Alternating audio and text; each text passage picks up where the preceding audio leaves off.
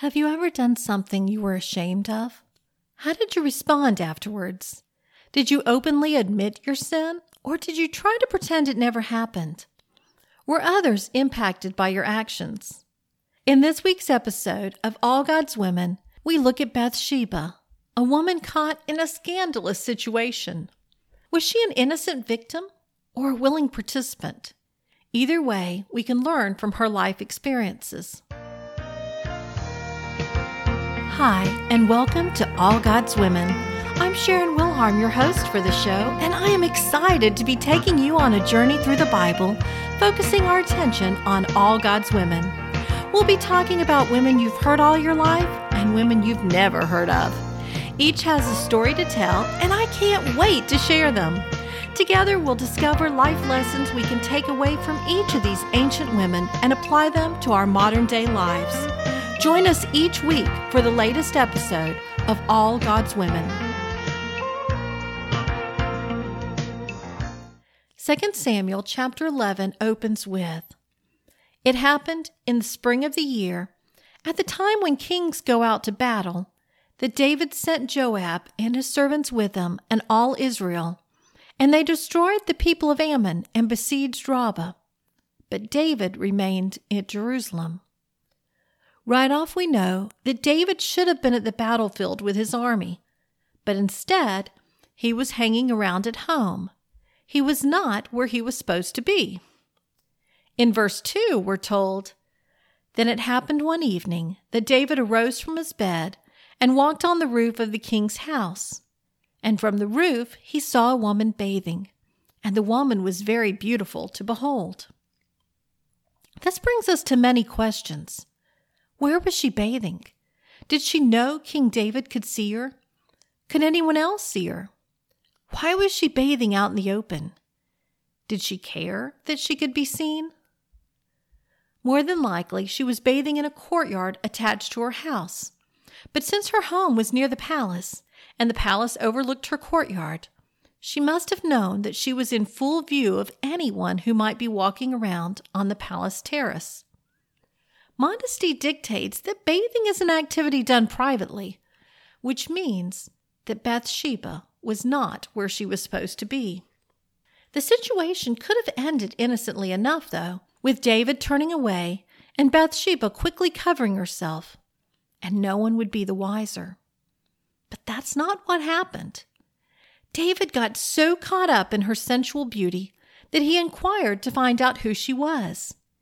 He found out that she was Bathsheba, the daughter of Eliam, the wife of Uriah. From this, he knew that she came from a godly family and that she was married to one of his mighty warriors. That should have been enough to stop him in his tracks, but his desire was roused.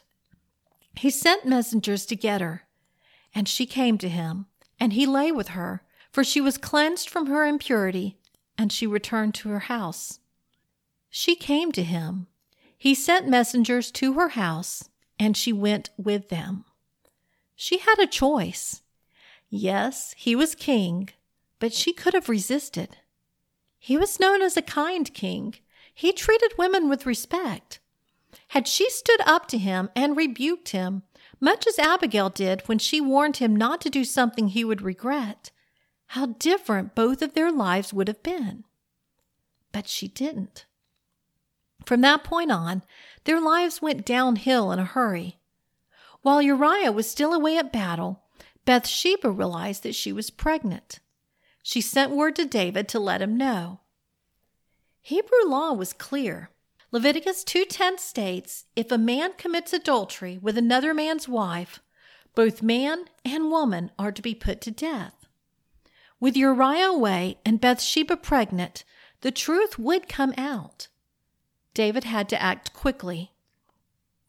David brought Uriah off the battlefield and invited him to go home, encouraging him to enjoy his wife's company. But Uriah instead spent the night outside the palace with the king's servants. When questioned by David, he explained it was not honorable for him to lie with his wife when the ark and Israel and Judah were in tents. So the next night, David got him drunk. But even drunk, he was honorable and remained with the servants. David got desperate. He sent Uriah back to battle, delivering a message to Joab, the army commander. David told Joab to put Uriah at the front of the lines, then retreat so that he will be killed. I'm sure Joab found the message confusing to say the least, but he followed David's orders to have Uriah killed. David must have breathed a sigh of relief when he received word that Uriah had died in battle. We're told that Bathsheba mourned the death of Uriah. And why wouldn't she? He was a good man, an honorable man. And because of her, he was now a dead man. When her mourning was over, David brought her to the palace and made her his wife. I can imagine the public response was how kind that was for the king to comfort the grieving widow by marrying her. But God wasn't fooled. He was quite grieved over David's actions. God sent the prophet Nathan to confront David of his sin. He warned him of the consequences that would come from this sin for years to come, and that the son who would be born to Bathsheba would die. Finally, David woke up to what he had done. He acknowledged his sin against God. We're not told how Bathsheba responded to all of this. All we know is that when their baby boy became ill, David pleaded to God, fasting and praying at all hours of the night. Then, when the child died, he went to the temple and worshipped. As he explained in 2 Samuel chapter 12, verses 22 through 23, "While the child was alive, I fasted and wept. For I said, 'Who can tell whether the Lord will be gracious to me, that the child may live?' But now he is dead. Why should I fast? Can I bring him back again? I shall go to him, but he shall not return to me." Those verses are immediately followed with, "And David comforted Bathsheba his wife, and went in unto her, and lay with her. And she bore a son, and he called his name Solomon, and the Lord loved him." What an incredibly beautiful message of grace and hope. David comforted Bathsheba. Perhaps when his eyes were finally opened, he realized all he had put Bathsheba through. Whether she was guilty of bathing in the open or even accepting David's advances, she certainly didn't ask for her husband to be killed or for her baby to die.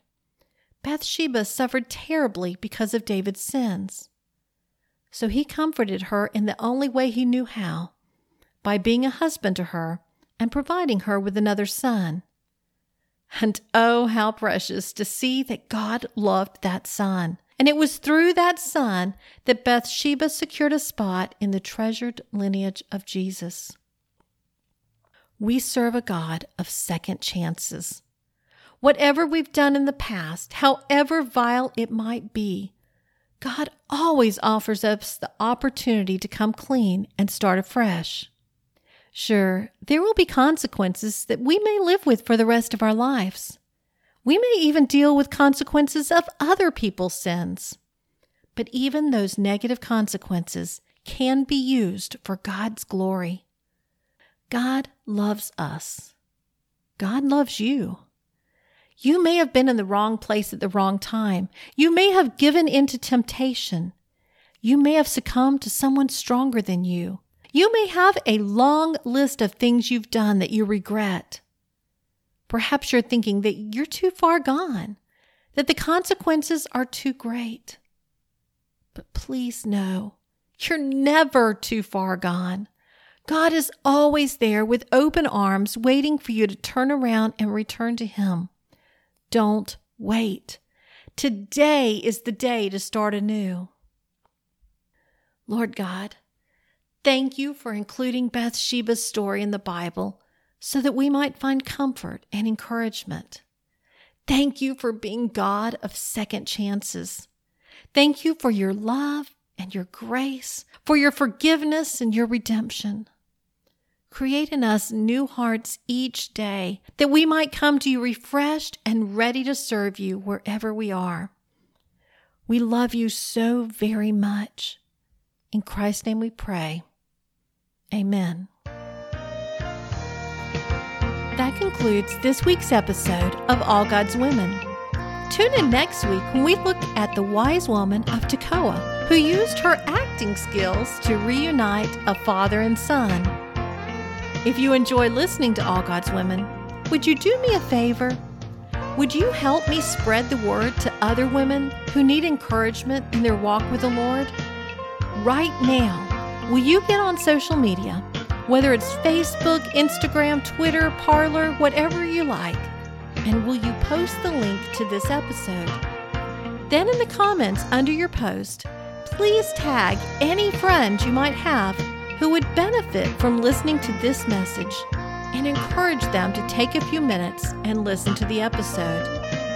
If they're like me and they're not very techie, walk them through how easy it is to listen each week to the All God's Women podcast. Thank you so much for your support. I am thankful to each and every one of you and find it a blessing to get to study God's Word and bring it to life so that it might impact each of your lives. Until next week, goodbye.